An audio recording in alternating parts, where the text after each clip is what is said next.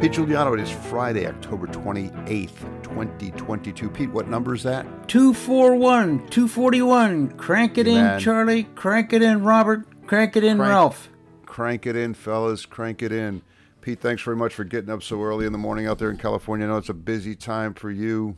We're going to try to get 241 here done because we have a demanding listening and viewing audience, Pete. They thirst for solder smoke. Yeah, and it's almost Halloween. That's right.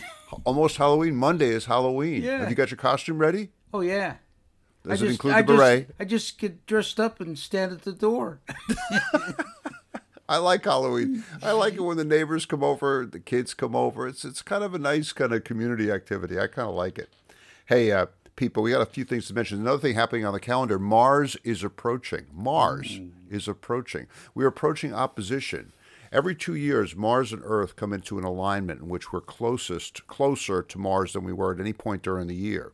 Also, at that point, Mars is in opposition. It's fully illuminated by the sun. It's like a full Mars, like a full Mars version of the full moon. But now I have an Apple Watch. Elisa got me an Apple Watch because she said I was bad at answering phone calls because I sometimes left my phone in another room. So she got me an Apple Watch. Now I have the thing strapped on my wrist. But Apple Watches have all kinds of weird little applications that you could put on the screen, and I actually have a Mars-Earth monitor on my watch.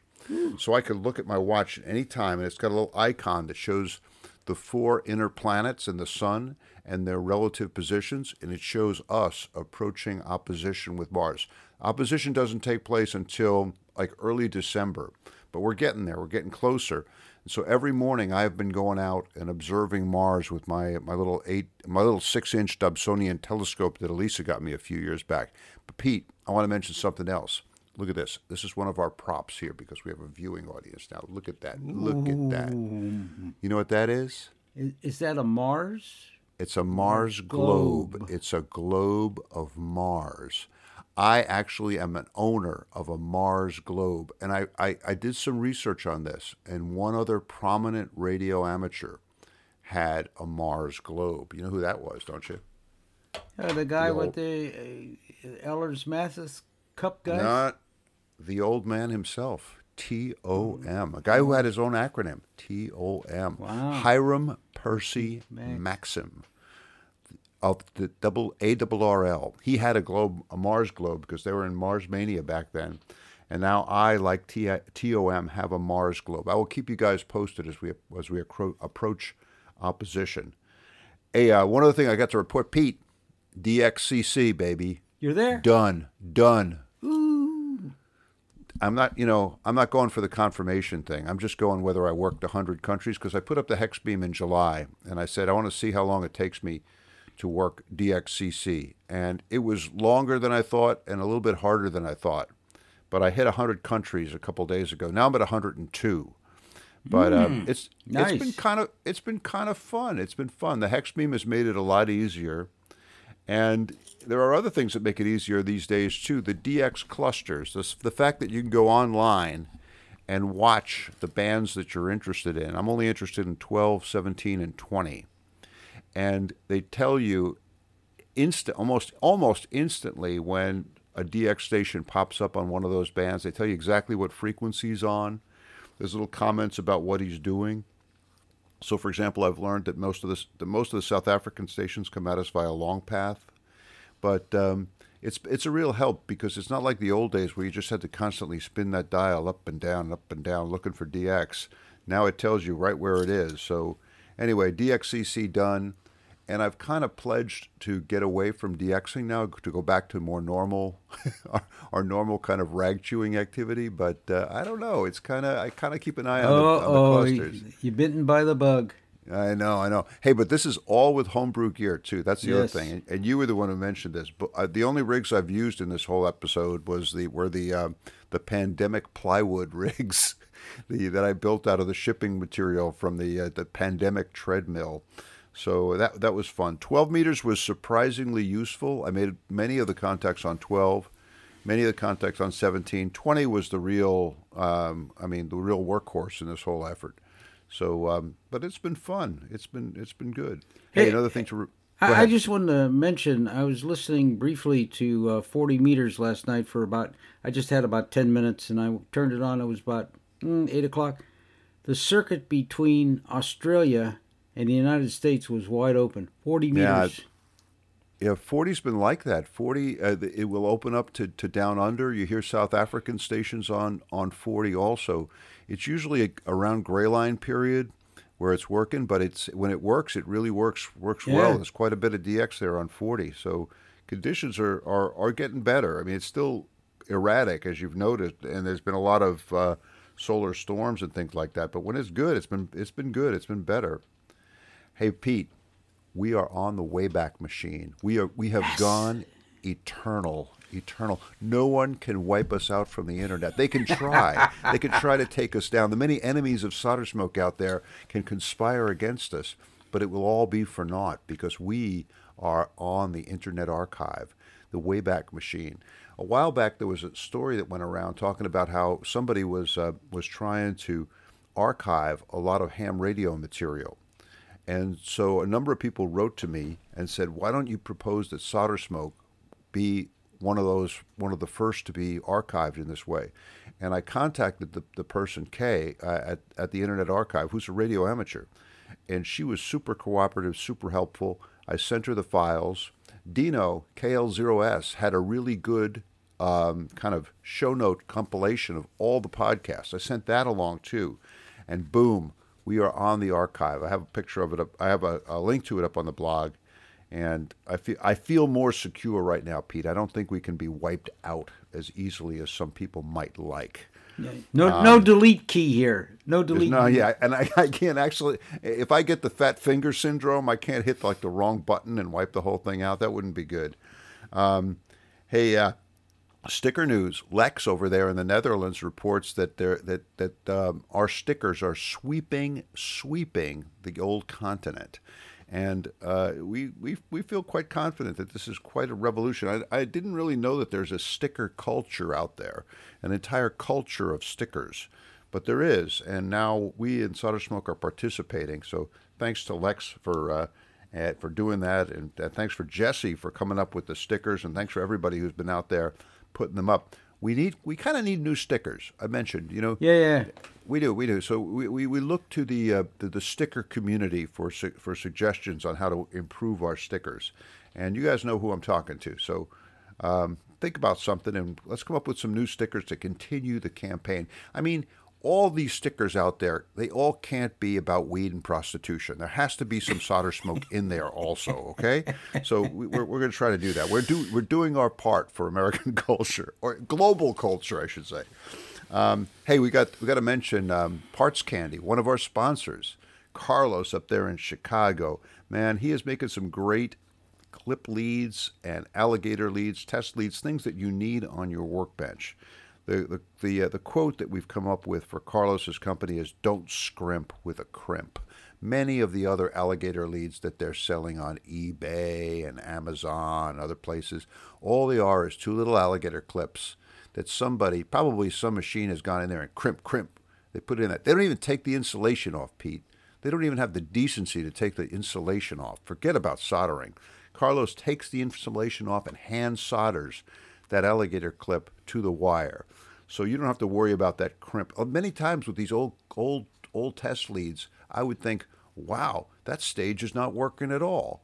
And why wasn't the stage working at all? Because the power wasn't making it through the alligator clip, all right? Don't run the risk on that. Don't mess up your whole day. Don't scrimp with a crimp. Go with Parts Candy. Their link is on the Solder Smoke blog page, just on the left-hand column. Just click on the picture there. They're multicolored test leads, and you'll be, and Bob will be your uncle. You'll be in good shape. Hey, Pete, I want to talk about what I've been doing on the bench. Let me go first, then you go, okay? First, direct conversion receivers. I think you were partially responsible for the rage of the direct conversion receivers that has been sweeping the globe, and possibly even Mars. But Farhan in Hyderabad has contributed to this, and Dean, KK4DAS, and the Vienna Wireless Society is also involved in this global conspiracy. What's going on with with Dean's group, Dean, the club that I'm a member of, and Farhan in Hyderabad, is the idea is that DC receivers, direct conversion receivers, are an especially good project for high school students or for anybody who really wants to get more involved in ham radio. And there's a couple of reasons for that. It's a relatively simple circuit. It's kind of a step up from the mate for the mighty midget. It's not that much of a heavy lift.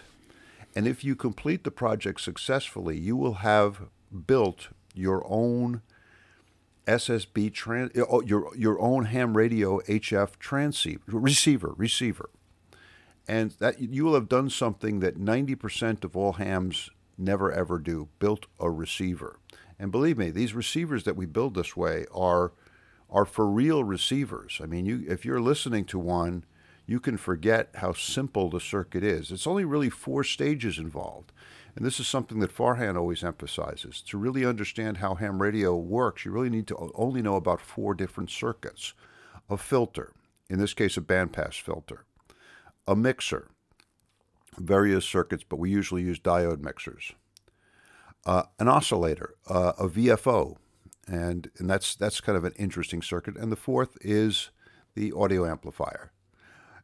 Okay, Pete, you come on back when you can. Pete's got to jump out. He's got some household duties there to take care of. But I'll continue here. So with the direct conversion receivers, we're just trying to keep it simple. And hold on a second here. There we go. We're just trying to keep it simple. And we've been learning a lot. And so I've got a couple questions about the DC receivers. One, do we really need 100 dBs of gain? That's a question that I have, because I had grown up with the literature saying only 100. You need 100 dBs of gain, but I'm running DC receivers now where the total amplification in the receiver is only about 45 dB, and there's some loss in the filters and the mixer. So the question I have is, do we really need 100 dB? I was just saying, Pete, as you put your headphones back in there, I was just saying, do we really need 100 dB of gain in the receiver? I don't know. This is one of those things where it was just sort of accepted lore, and I had always believed it. But then I built this DC receiver, and I know that I've only got 45 dB of audio amplification, and that's the only amplification in the whole thing. But it works fine. I can hear the band noise. I can hear all the stations. It's fine. One theory that came up at the radio club is that, well, there's just more noise now. So you don't need as much amplification to hear the noise floor.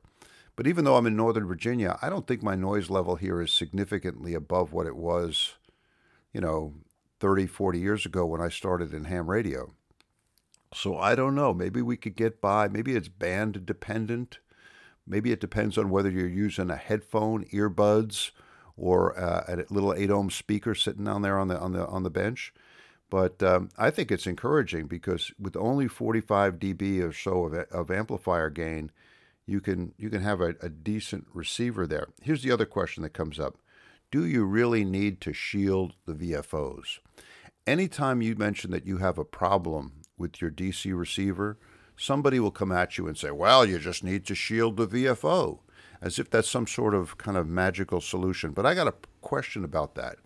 I have built, and I'm sure you have too, Pete, built many DC receivers, direct conversion receivers, in which the VFO was not shielded, and it worked perfectly well. There was no microphonics. There was no VFO instability. So if it's possible to build them without that kind of shielding, how necessary really is the shielding? So I don't know about that.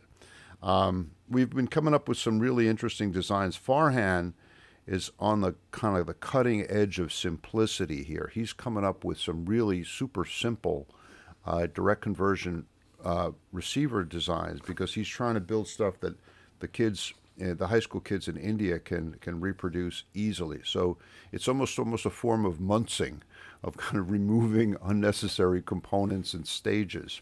So, I mean, one of the things I really admire is he's come up with a super simple, super stable Colpitts VFO, where the frequency determining capacitor and the feedback capacitor is one and the same. He has like 2 500 picofarad or 470 picofarad caps in series, and boom, the center point is the feedback point. And I was skeptical when I first saw it, but it really works fine. Dean and I have been fooling around with audio amplifiers because we're trying to come up with simplified audio amplifiers. We want to break the tyranny of the LM386, Pete. For too long, we have lived under the thumb of the integrated circuit LM386. And so we've been looking at audio amplifiers that are kind of discrete components. They've got to be discrete. So I built one that has just two N3904s in it in kind of conventional common emitter formation with a 1,000 to 8 ohm transformer at the end. Those transformers are getting harder to find, but you can find them. You can find them. Mauser has them. And I built that. It gets about 45 dBs of gain, and it sounds good. It works. But then we were thinking we should be able to do this without using the transformer. So this got me involved in building sort of kind of a discrete component version of the LM386 with push-pull 2N3904, 2N3906 complementary pair transistors at the output. And I got that to work yesterday. And it also produces around 45 dB gain, which is about what you'd get out of an LM386. So I'm pretty pleased with that. It's a little bit more complicated. It takes 4 transistors instead of the 2 that I have in the other one, but you have 4 transistors and no transformer versus 2 transistors and a transformer. So these are the kind of choices that we're having to make. But hey, listen, I want to show you. I've got my props here. Look, this is my version. Let me show. I'm going to hold it up here. Look, this is my version of Farhan's direct conversion receiver. And one of the main features of it, I mentioned the VFO, but we're using permeability tuned oscillators. Look at that. There's a screw that comes in and out. So you turn it. I was skeptical at first, but man, this thing works like a charm. It works good. It's a 3D printed part. So Dean printed me up a 3D printed circuit here. Look, Farhan still has the LM386 in his for the moment, but I'm sure he's going to see the light and reform and get rid of that ugly bit of integrated circuit construction and go back to the pure and beautiful discrete component construction that you see elsewhere in the circuit.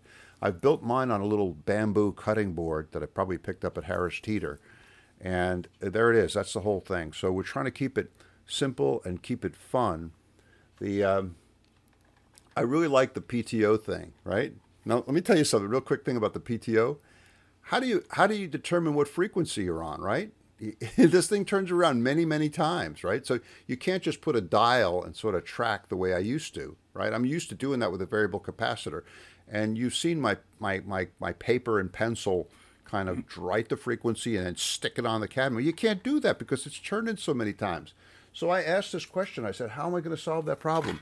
The guy who solved it for us was Peter Parker, VK3YE down there in Melbourne. He said something simple. He said, look, just take it and put underneath the screw a ruler and mark the ruler. As the screw comes out, it moves up, right? And if you have a ruler here and you're viewing it from above, you can see where you are. So look here. Here is my dial, my calibrated dial. You could see 7.0 and 7.3 and kind of the intermediate points. But I know that if I look at it from above, I'm looking down on the screw. If the screw is between those marks, I'm in the 40 meter band. I could tell whether I'm down in the CW portion or not. The guys at the radio club at Vienna Wireless were laughing at me the other night with this thing. But it's really a very simple, ingenious solution. So 3 cheers for Peter Parker and for Farhan for pioneering the brass screw PTO thing. One thing, brass screws or steel screws? What do you think? Brass screws. Okay. And one of the guys at the radio club said to me, why don't you just put a steel screw in there? So I came home and tried it. I took out the brass screw. We're using quarter inch bolts, and I put in a steel screw in there. And it worked, but not as well as the brass. And I had to noodle on this a bit. The solution is really interesting. brass is not ferrous. So when you're introducing it in there, you're not really introducing anything that changes the permeability of the coil. All you're doing is because of eddy currents in the screw, because it's conductive, you're in effect taking turns off the inductor. So as you screw the thing in, you're making it less inductive and the frequency is going up. However, if you take a steel screw or if you take something in there that increases the permeability, you will be increasing the inductance because it's ferrous, and you'll be pushing the frequency down. But the steel screw is also conducting, so you also have you have eddy currents in there. So they're pulling in opposite directions. And this is exactly what I observed. When I put the steel screw in there, it was still changing the frequency, but to a lesser extent than with the brass screw, because you had two opposite kind of physical kind of forces at work. One, you were increasing the permeability. The other, you're increasing the permeability, increasing the inductance. The other, because of the eddy currents, you were decreasing the inductance because, in effect, you were taking turns off the coil. So it'll work with brass. It'll work with steel. I have in this one now, I have a zinc one. I think I have zinc in there, all right? So zinc is sort of ferrous. And so the same kind of thing is going on. But I think that there's also a point, Bill, with regard to linearity. Yeah. Because the iron-based screw, the relationship between the eddy currents and the permeability change may not be linear. Right. Whereas with the brass, you'll tend to get a more linear function. So I don't know if you measured that, but one turn may be 20 kilohertz, another turn, two more turns may be 22, 25. So yeah. I think it's a linearity issue as well. We have to work on the linearity. I haven't worked on that yet. But the other thing that people suggest sometimes is when you wind the coil, wind it with varying spacing as you go in. In other words, sometimes you'll see these coils where they're wound really tight at the bottom and then they get wider and wider as you go on. That might be a way of affecting the linearity. But we're going to have to turn this over to the PTO International Research Institution, which is headed, by the way, by Nick M0NTV over there in England. I jokingly have appointed him president of the Glue Stick PTO Research Institution, because this is the second thing that's happening. Glue sticks, Pete. I am into glue sticks. Hold on a second before you move on. I have a suggestion for you, kind of a twizzle on Peter Parker's.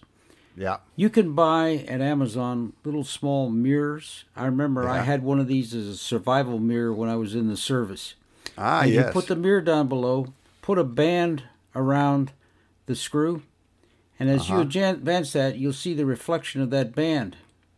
So it's, in the mirror face, so you'll see that band change, and then you can put the scale on the mirror face. So I mean, it'd be really cool because then it'll look like it's moving along on the mirror. You'll get a reflection of that versus just a movement on the screw. All right, so you'd have to put. I would put the mirror down below it. Yes, like the same thing. Yes, but I would still have to look down from on top, right? Yes. But the mirror would give a little precision to it. Well, you've got an idea. You give me an idea here, Pete. How about mounting a mirror or a prism of some sort above? Yes. So that I could look at it directly and then go down. Yes. That's also possible. People have suggested, and our friend ZL2DEX suggested this, and Farhan came up with it. They suggested sort of a mechanical gizmo where you put a string around the screw, and the string feeds up and goes through pulleys and comes down, and there's a S3080. I mean, it sounds like one of those old Eddystone dials, right? Yeah. Or the Drake 2B dial. And I went back to both of them. I said, "But geez, the mechanism for that would be more complicated than all of the rest of the receiver combined. It would turn into a mechanical monster." But I like your prism and reflector, the mirror idea. So listen, we'll have to turn that over to the Institute for Study. Before you move on to the glue stick, I also thought crossed my mind, instead of building one DCR, build two. And the reason is, once you get one working, you build two, you now have the basis of an SDR receiver. I know. You can take a single VFO output and shift the phase by 90 degrees with a phase shift network, and now you got the basis of your own SDR. Well, we've been thinking about this. We're taking it one step at a time. But you're definitely right. That is one of the options, and that's one of the beauties of doing DCR receivers with school kids, because you could tell them that it's applicable even in the age of computers. And as a matter of fact, my little Baofeng, look at that. I have a Baofeng transceiver. It's got 2 direct conversion receivers in the front end. I'll talk about the Baofeng in a minute. But you're right. But for now, we're just trying to get them to build the receiver. And there's an interesting idea here we came up with. When we build this receiver with the kids at the local high school, our plan is to build it stage by stage, of course, on separate boards. The very first board will be the VFO board. And the reason is this will give them an immediate feeling of the joy of oscillation. When they finish that VFO board, without having built the rest of it, they'll be able to power that thing up. They have shortwave receivers there at the school, and they have oscilloscopes. So they will have made something with their own hands that produces RF energy. And we think that'll be a real kind of morale kick for them. So that'll be like the first stage of the construction. So it's going to be fun. It's going to be interesting. We're probably going to start after January. But right now they're in the phase where they're giving kids the exams. They've put them through the course, and they're going to take their exams, and they're all going to become at least technician class radio amateurs. So that's going to be great. They're going to get their call signs and everything. So it's kind of a fun project, and we're having we're having a really good time with it. But hey, glue sticks. Glue sticks are the rage, Pete. They are the rage. Buy stock. Buy stock. Buy stock in Elmer's. It's pretty scary when you say the future of radio amateurs. The future of ham radio is in glue sticks, my friend. It's almost like the line from the movie The Graduate with Dustin Hoffman way back. Plastics. He said, I got one word for you. Plastics. So I got 2 words for you. Glue sticks. Look, so the idea about the glue stick is it's very similar to the PTO idea, but you take the glue stick, you open it up. Let me open it up here. You got the glue, right? Get rid of the glue. And once you get rid of the glue, just take all the glue out. There's a screw that moves down the center that moves this thing called the cup up and down as you turn it, right? You replace the glue with what I've used as a piece of number 6 or number 2 powdered iron material. And I just put it in there.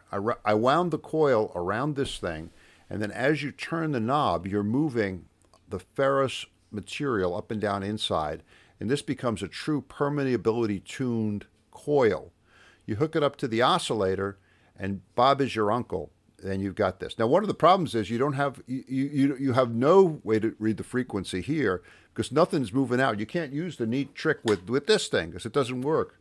But you don't have something moving in and out, which is attractive to some folks. I have one here. Look, I built. I want to show you. This is what I built.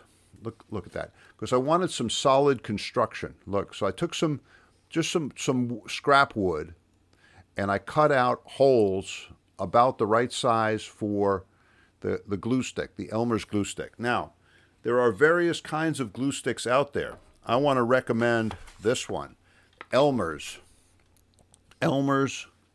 giant glue sticks. I got this at Staples. This is important because some of the glue sticks have screws and cups in them where the cup is really loose on the screw. And this you get like backlash or sloppy tuning, right? I tried that with the Uhu sticks out of Germany. No, they don't work this well. Sorry, Uhu, but you're going to lose the PTO market here, my friends, unless you straighten up your act and tighten up the screws. But with this one, the cup seems to fit quite snugly on the screw. So there's no kind of dead space when you change direction and when you're tuning it.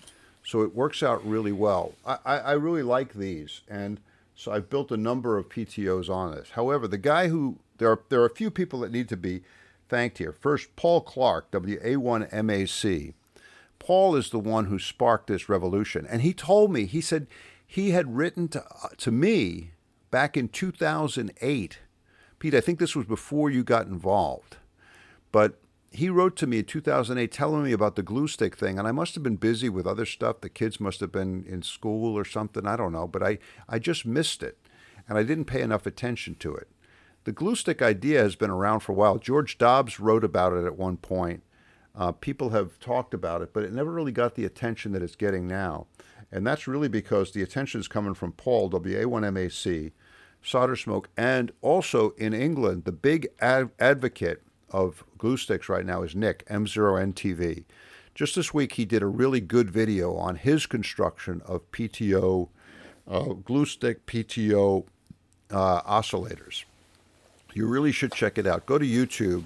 Just search for M0NTV or Nick M0NTV or glue stick PTOs, and you'll find his video. I'll try to put a link to it up on the blog, but it's really, really cool. One of the questions we had, you know, these bolts on the PTO here, they're 1/4-inch bolts, right? But number 20 thread or number 28 thread? 28. One is coarse, 20.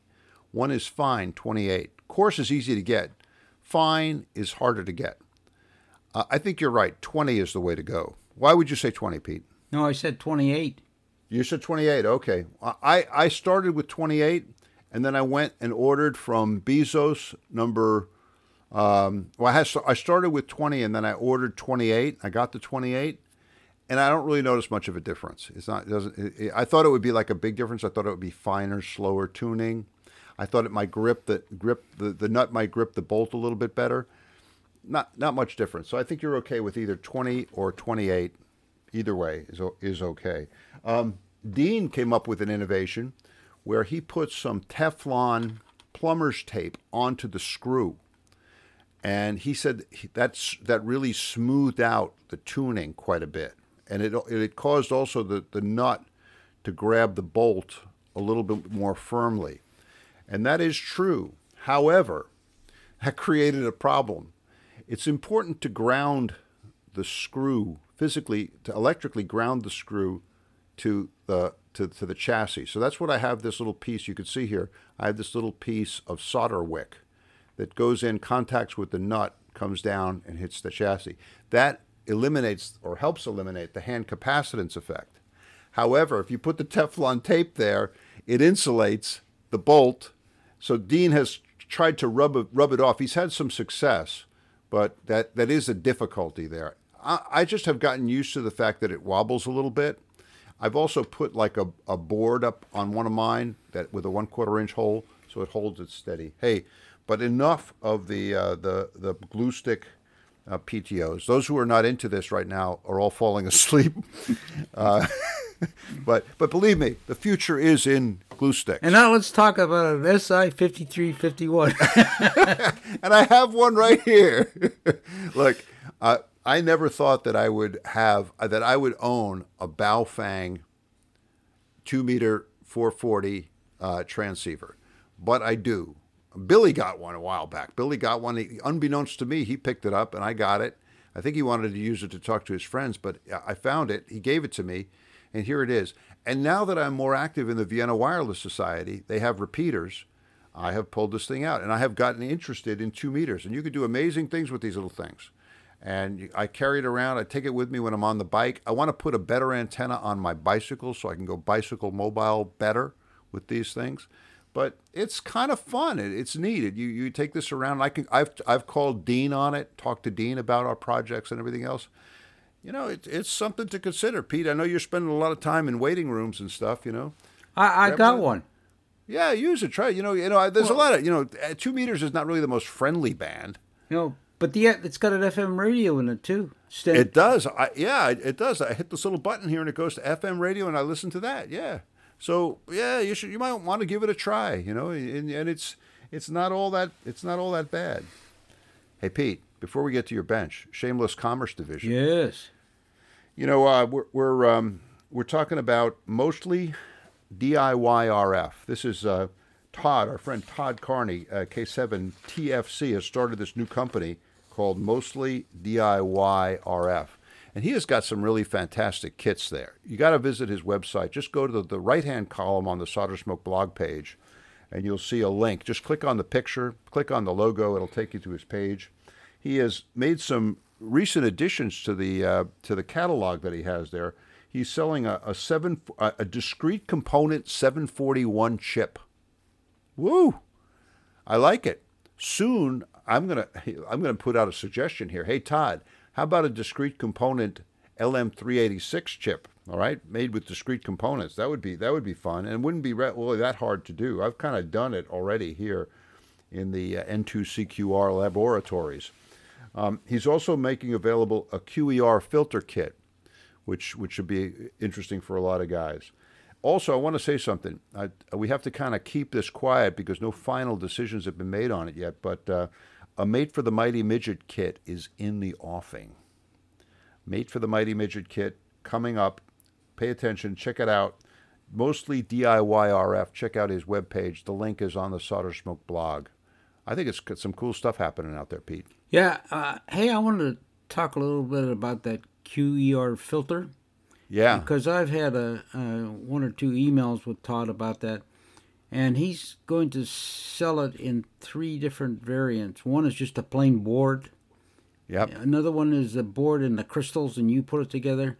And the third option is he builds the whole thing for you. So I'm not sure where he is in that. But one of the things that I suggested to him was to look at different filter frequencies so that it would give the maximum usability. Like, for instance, everybody's got a 9 megahertz filter. Problem is 17 meters. It doesn't work too well. It doesn't work too well. And I said, look at the 49152. And I said, because that works on all the bands and you don't have that problem.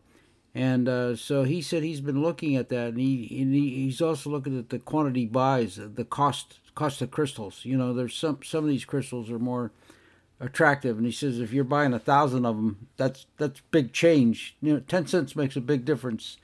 So anyway, he's working on that. So if anybody has any favorite filter frequencies, they might email Todd, let him know, because I know he's doing some research on what frequencies would they be provided in. I think he was looking at 11 megahertz, 11068 or something like that. Yeah. It could be really good, but great suggestions there, Pete. Yeah.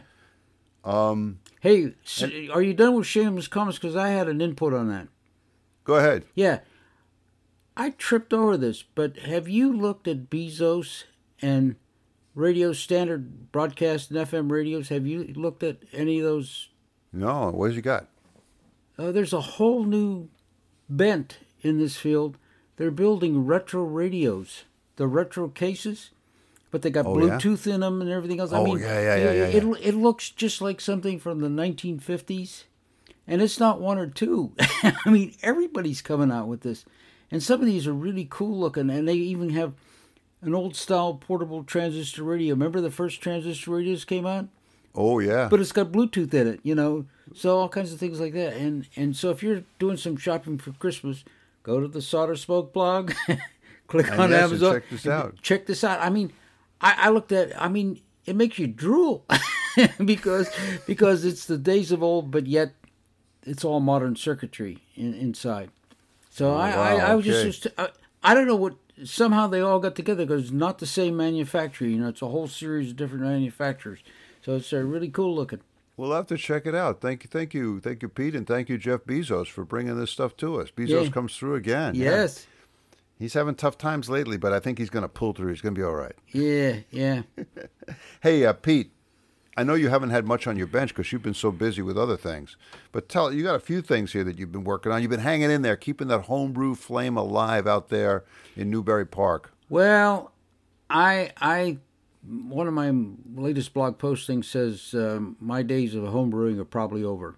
I mean, I just don't have the time, and I can tell because there's no hardware coming in the mailbox. I mean, there's no parts from Mauser or DigiKey because the time's just not there. So you just you reconcile yourself.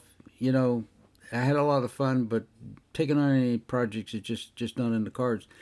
But one thing that I did want to share, and you had this on the agenda, was the BitX, the BitX 20. It's 20 years old. 20 years old. Pete, one thing that struck me, I saw what you wrote about that. Two things that struck me. One, how long it took me to get in the BitX revolution. I waited about 10 years before I got involved in it. And the second thing was how quickly you got into it, because you built one almost immediately. I mean, Yes. I think Farhan put out the schematic, and within weeks or months max, you had built one already. Yes. So that was really cool. Yeah, and I want to share some things that I did. I looked at his design and I said, that's pretty cool. But he had a 10 megahertz IF.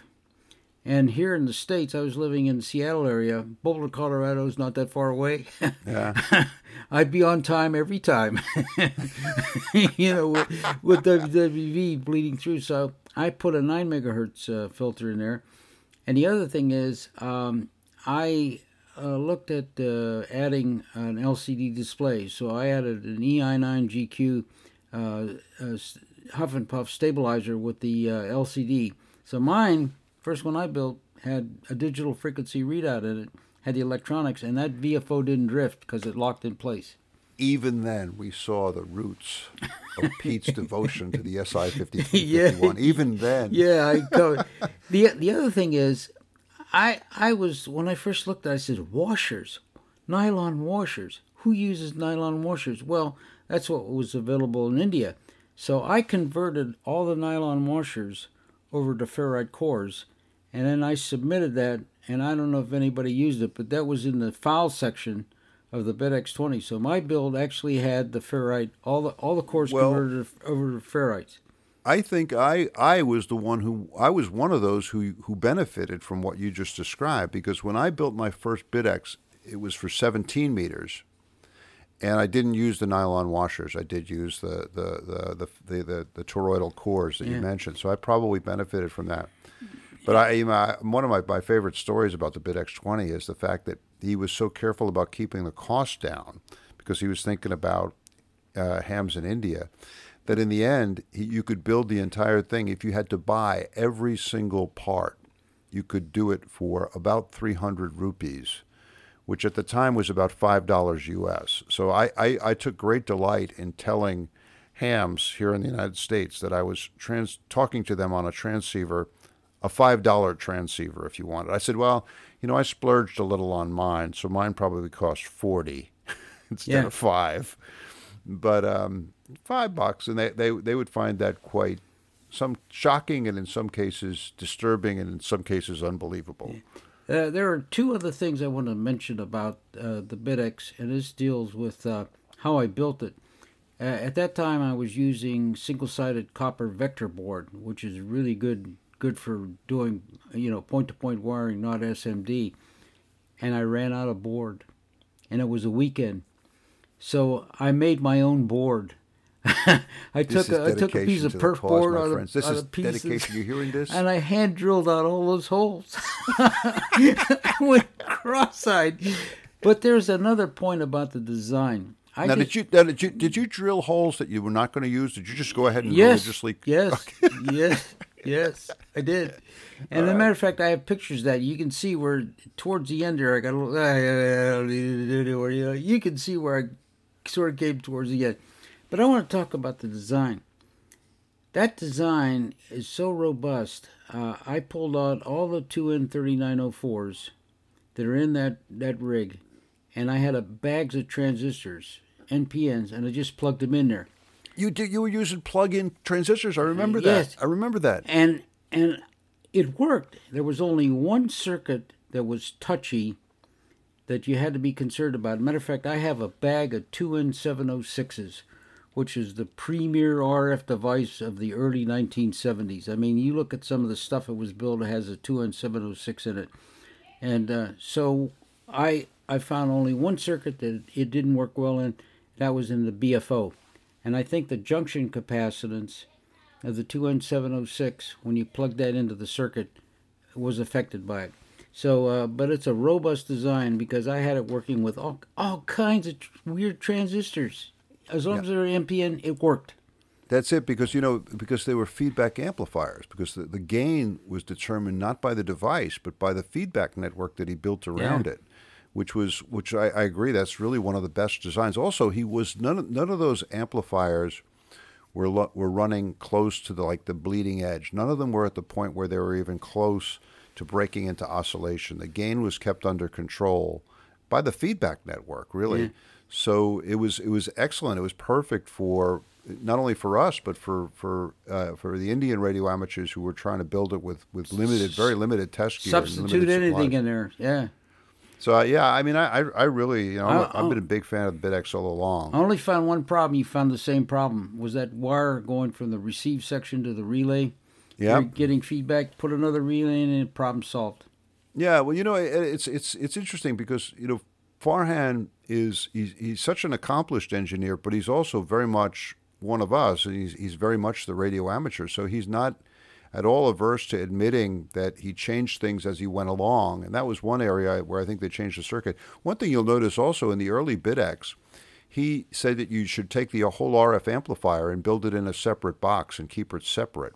And of course, that changed over time. I don't think you and I ever did that, really. My BitX 17 had the RF amplifier in the same box. And so certainly that was the case with the BitX 40 module that came out, the micro BitX that followed it. All those rigs had the RF amplifier in the same box. But the other thing that's going on, I think Farhan, the original design probably didn't have a whole lot of the gain distribution, OIP, IP3, dynamic range calculations that Farhan's doing now. Now he's doing it, and it makes for, I think, far more robust and far more kind of engineering defensible rigs. But I don't think a lot of that stuff was happening 20 years ago when he first designed the BitX, which he designed, by the way, as we always say, we always point out, in the airplane. Cocktail napkins. Calculator and a notebook. So 3 cheers for Farhan and the BitX revolution. Yeah, absolutely. I mean, I'm surrounded by BitX rigs. The rigs that I was describing that worked DXCC, 2 of them here are just really derivatives of the BitX. One works on 75 and 20. The other works on 17 and 12. But at their heart, they are BitX rigs. The other thing, one other story about the BitX, I remember I was asking Farhan, I said, look, how can I determine the input impedances that are faced by the crystal filter? Because I have to design the crystal filter, and I need to know what the impedances are on either end, both in transmit and receive. How can I do that? Because they're going to be different when you're on transmit going one way. They're going to be different when you go and receive in the other way. And that's when Farhan told me, he said, look, if you really want to do that, rigorously and carefully, you have to go with TIA amps, termination insensitive amps. It was about that time that Wes and Bob Klopsky wrote their article about termination insensitive amplifiers. And that's where we got into the TIA business. Or you and I used to joke, we used to call them ZIAs. ZIAs or TIA. ZIAs because it's Italian, but it means the same thing, termination insensitive or impedance insensitive, yeah. So, I mean, great stuff. I mean, the BitX has really kind of revolutionized homebrew ham radio. The only other change I made is he used 2 diodes in the balance modulator. I used 4. Right. I just have this thing about 4 diodes versus 2. I know. I mean, I'm having the same. Dean and I are having the same discussion in the DC receivers. I always went with the 2, and they worked fine. But I'm having much better results with 4 in the DC receivers. And I think part of it is in the DC receiver with gain so limited, I do think you have more conversion loss in the 2 diode mixer than you do in the 4. So that discussion continues. But hey, I just wanted to mention also, we mentioned mostly DIY RF. Many of Todd's kits, many of the things that he's selling are spin-offs or kind of derivatives. The TIA amps, he's selling boards for the TIA amps. And this is something that emerged from... With AGC. Yeah, that's it. So, I mean, this is the stuff that's emerged from discussions about the BitX and Bob and Wes's article. So, great stuff. So, thanks for pointing out the anniversary, 20th anniversary of the BitX 20. We should celebrate. We should have like a BitX meeting on the air or something. Yeah, on the there anniversary. you go. Dig out your BitX. The only other thing that I have a new radio in the shack, the Proficio, which is an SDR radio, and actually you have an opportunity to build one from essentially a board and add the parts. Are all mostly some SMD and through-hole parts, or you can buy a completed assembly. I just don't have time to build stuff anymore, so I bought a completed assembly, and I'm evaluating it right now. But I learned something very interesting with the use of the Proficio.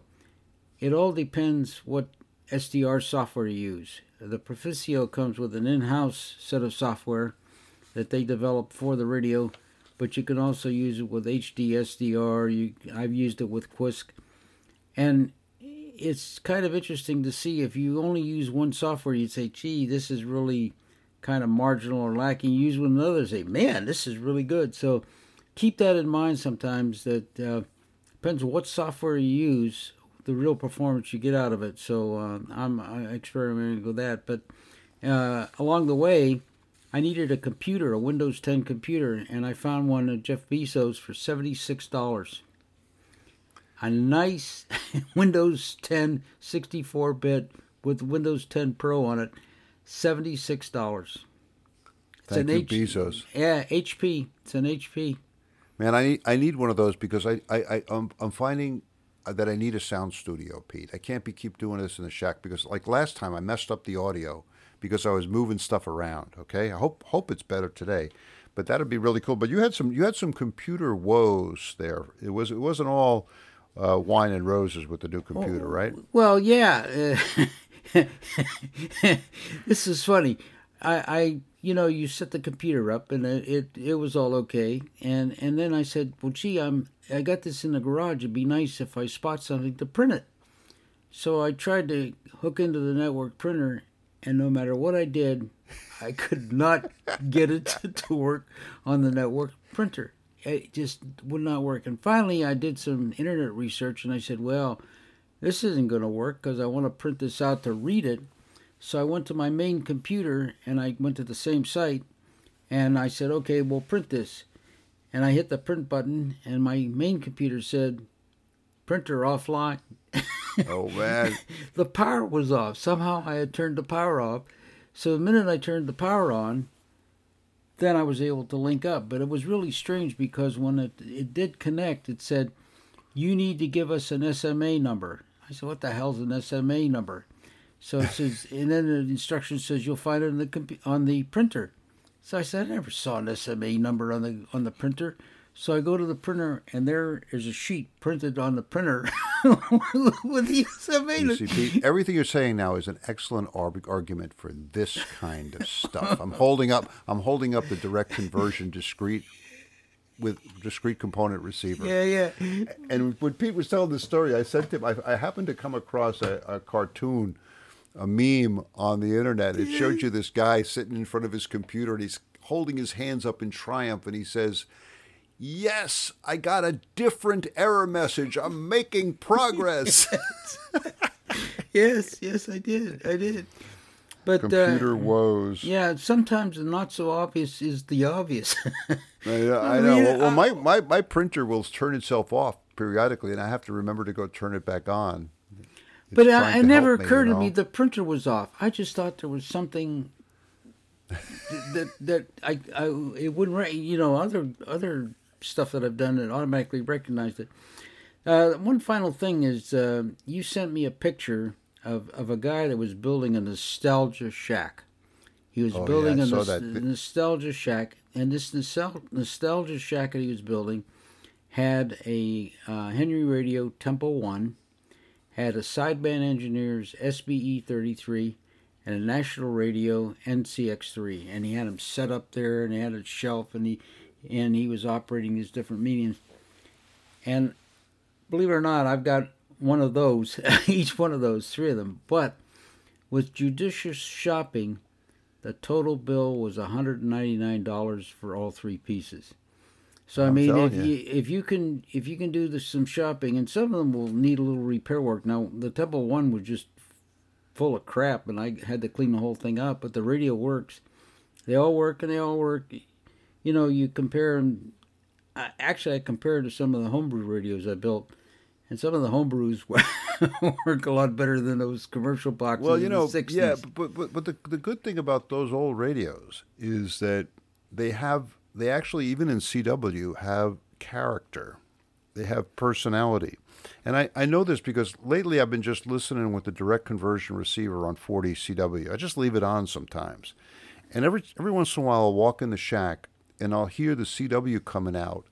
The CW is perfect. The guy is obviously knows how to grab the telegraph key, but there's a little bit of something different in there. You can't say it's chirp. You can't say it's click.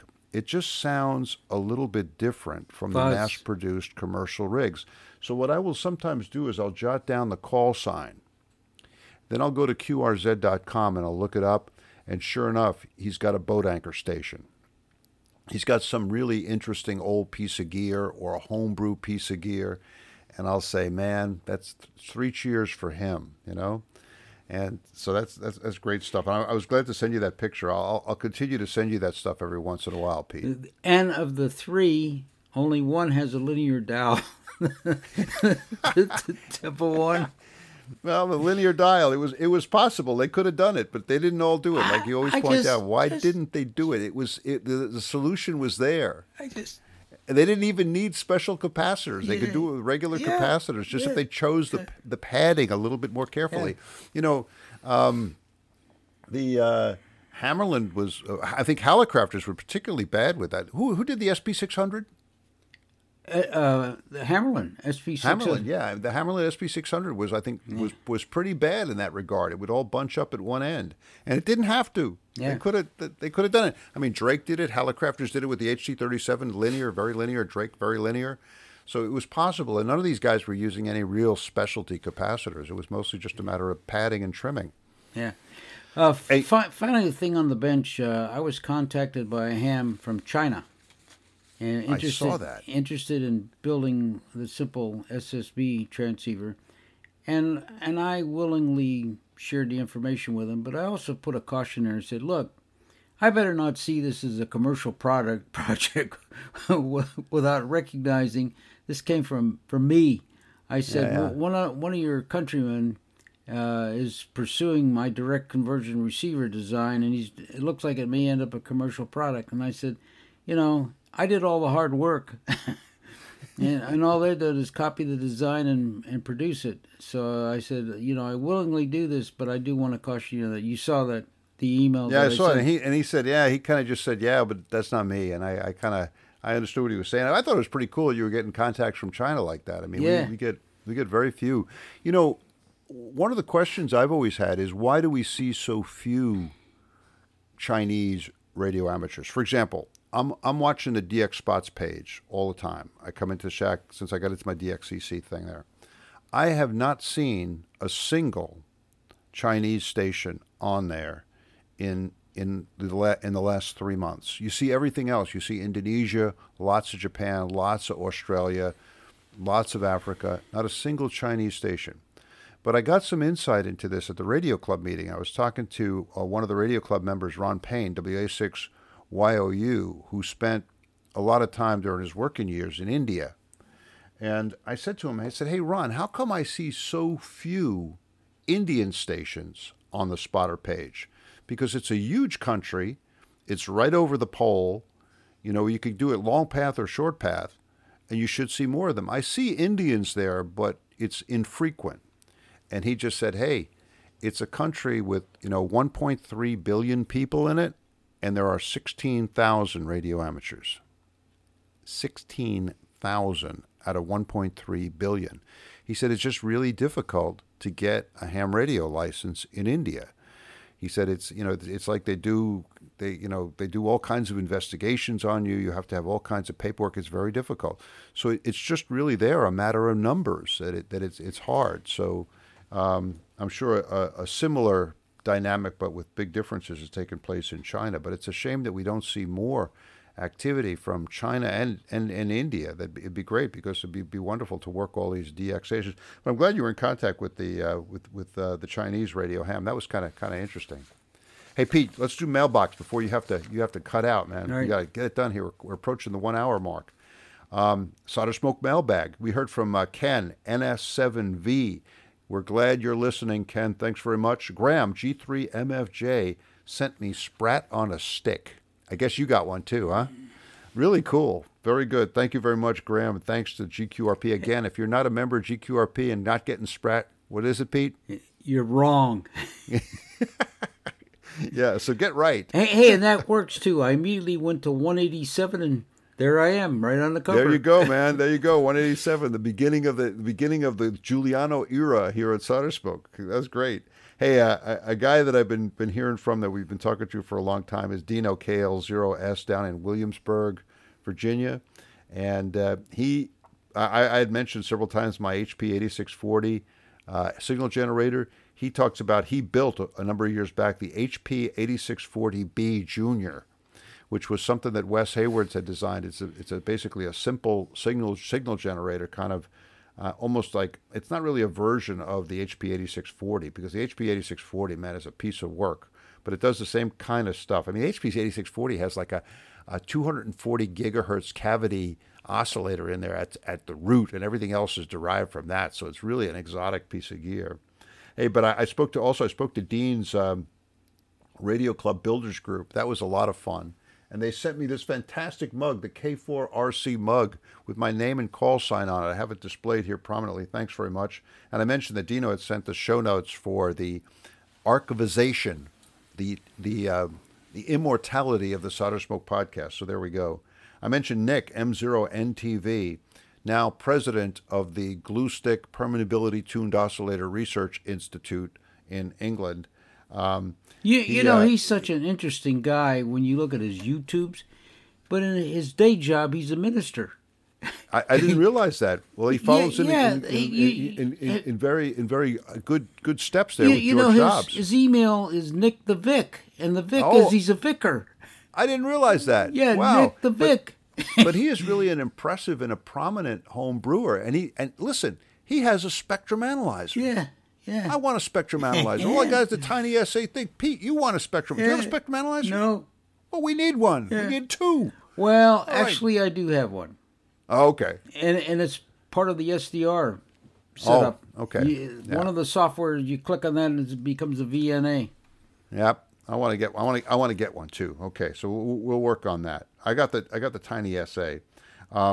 Mark Alpha. Oh yeah, wait. Nick also put out recently.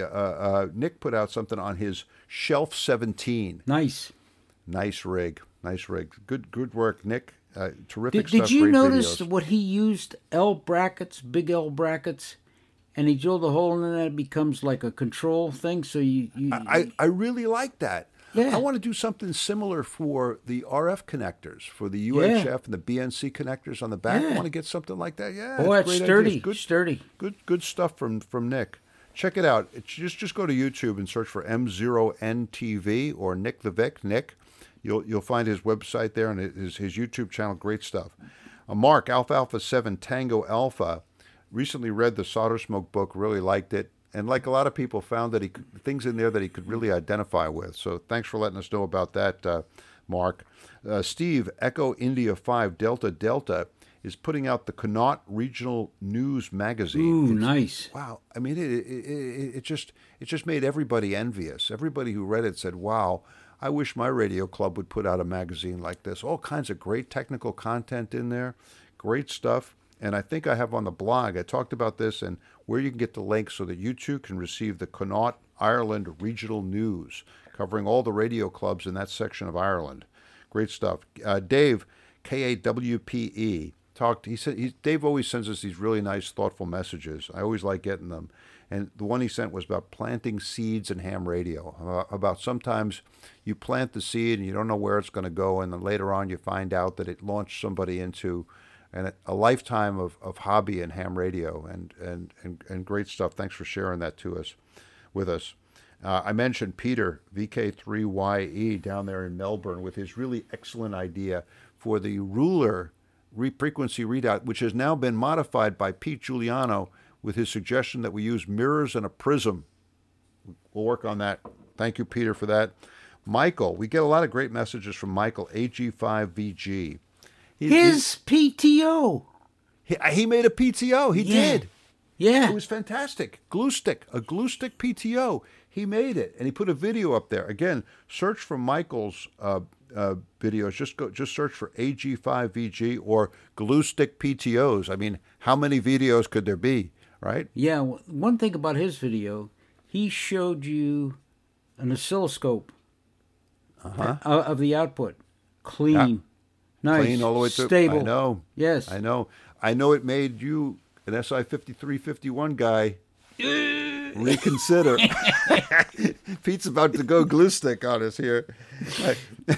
Somebody was, I think it was Dean, was suggesting that I've been so deeply into glue sticks that perhaps I've been sniffing the glue. No. Then we've been getting some great email from Tobias Feltus. He's a polymath, and he's got UK and Italian connections. Great emails from him. And I think he was he the guy who got the Hedy Lamarr tattoo? Yes. Yes, there you go. A Hedy Lamarr tattoo and a tattoo of a radio antenna and a tower. Cool stuff. Thank you, Tobias. We got some nice email from our buddy over there in France, Alan, F4EIT. Oh, yes. He is also building DC receivers. There's also, in Germany, DC receivers are being built. DC receivers, Pete, are sweeping the globe. Also, the guy in China, or who may be commercially, somebody, not him, but somebody may be commercially reproducing yours. I got an email from Michael S., no call sign, but he said that he was reading the Solder Smoke book, and he saw that he was in the Marine Corps about the same time that I was in the Army, and we were both working on equipment that is basically known as pulse code modulation with time division multiplexing. And I remember trying to fix those things, and so it was good to meet up with somebody who was doing something similar. Hey, Alan Yates. Alan Yates is an Australian radio amateur who's done great stuff. Lately, he hasn't been doing a whole lot of ham radio stuff. I think he moved to the States and is working out in California or somewhere on the West Coast. But Alan was the guy who inspired my early build of the Trivial electric motor, which was really a homebrew electric motor. Billy and I made it when he was a little kid. Great fun. I still have bits and pieces of it around here. But we were researching some transformers that Dean found on Amazon. Amazon was selling these transformers, little red transformers, and they promised to be 1,300 to 8 impedance transformation, right? Whoa, we bought them right away. It was like $5 for 5 of them or something like that. Dean got some, I got some, and I plugged them into one of my receivers, and it wasn't working so well. Wasn't really doing it.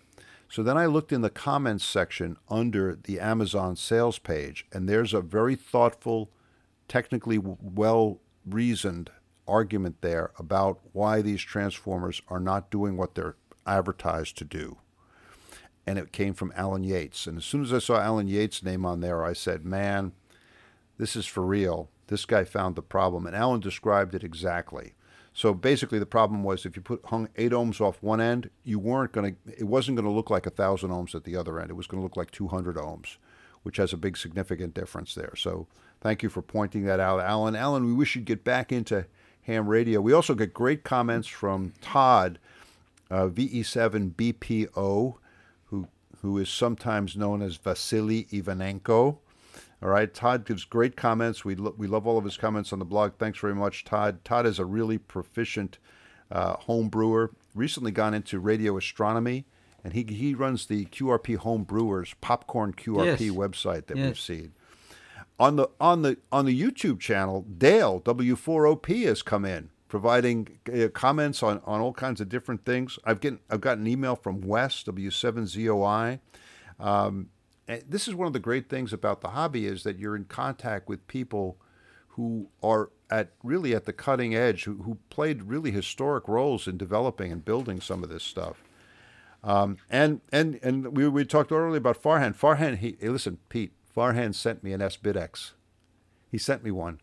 I have it still in the box. I'm going to take it with me to the Dominican Republic. This is going to be one of my Dominican wintertime projects there.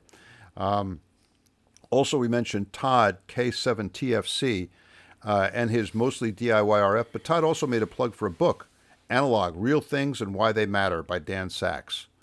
One final thing, and then we got to get out of here, Pete. Jim Olds, my buddy, he's down in Arlington, Virginia, and he built a QRP transmitter, and I think he was working on a DC receiver. But Jim is a neuroscientist and provides a lot of good advice on that field. My son is working in the field, so I'm always happy to talk to Jim about what's happening in that area. Pete, that brings us to another end of an episode. Yes.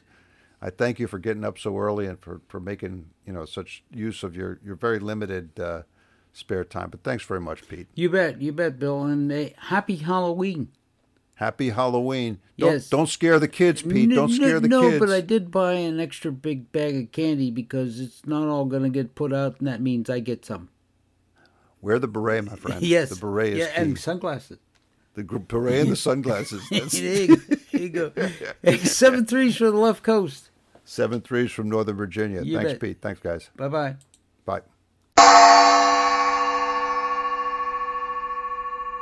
Ooh, that's awesome. The Solder Smoke Podcast is produced once or twice a month using roadkill computers in an electronics workshop somewhere in the wilds of Northern Virginia. The podcast is available via iTunes and directly from our website, soldersmoke.com. Our blog, the Solder Smoke Daily News, is at soldersmoke.blogspot.com. Send email to soldersmoke, that's one word, at yahoo.com. Solder Smoke is listener supported, and there are many ways you can help keep the podcast going. Please spread the word. Let your friends know about Solder Smoke, the podcast, and our blog. Put links to the podcast and the blog on your websites. Buy a copy of the critically acclaimed book, Solder Smoke, Global Adventures in Wireless Electronics, available from lulu.com.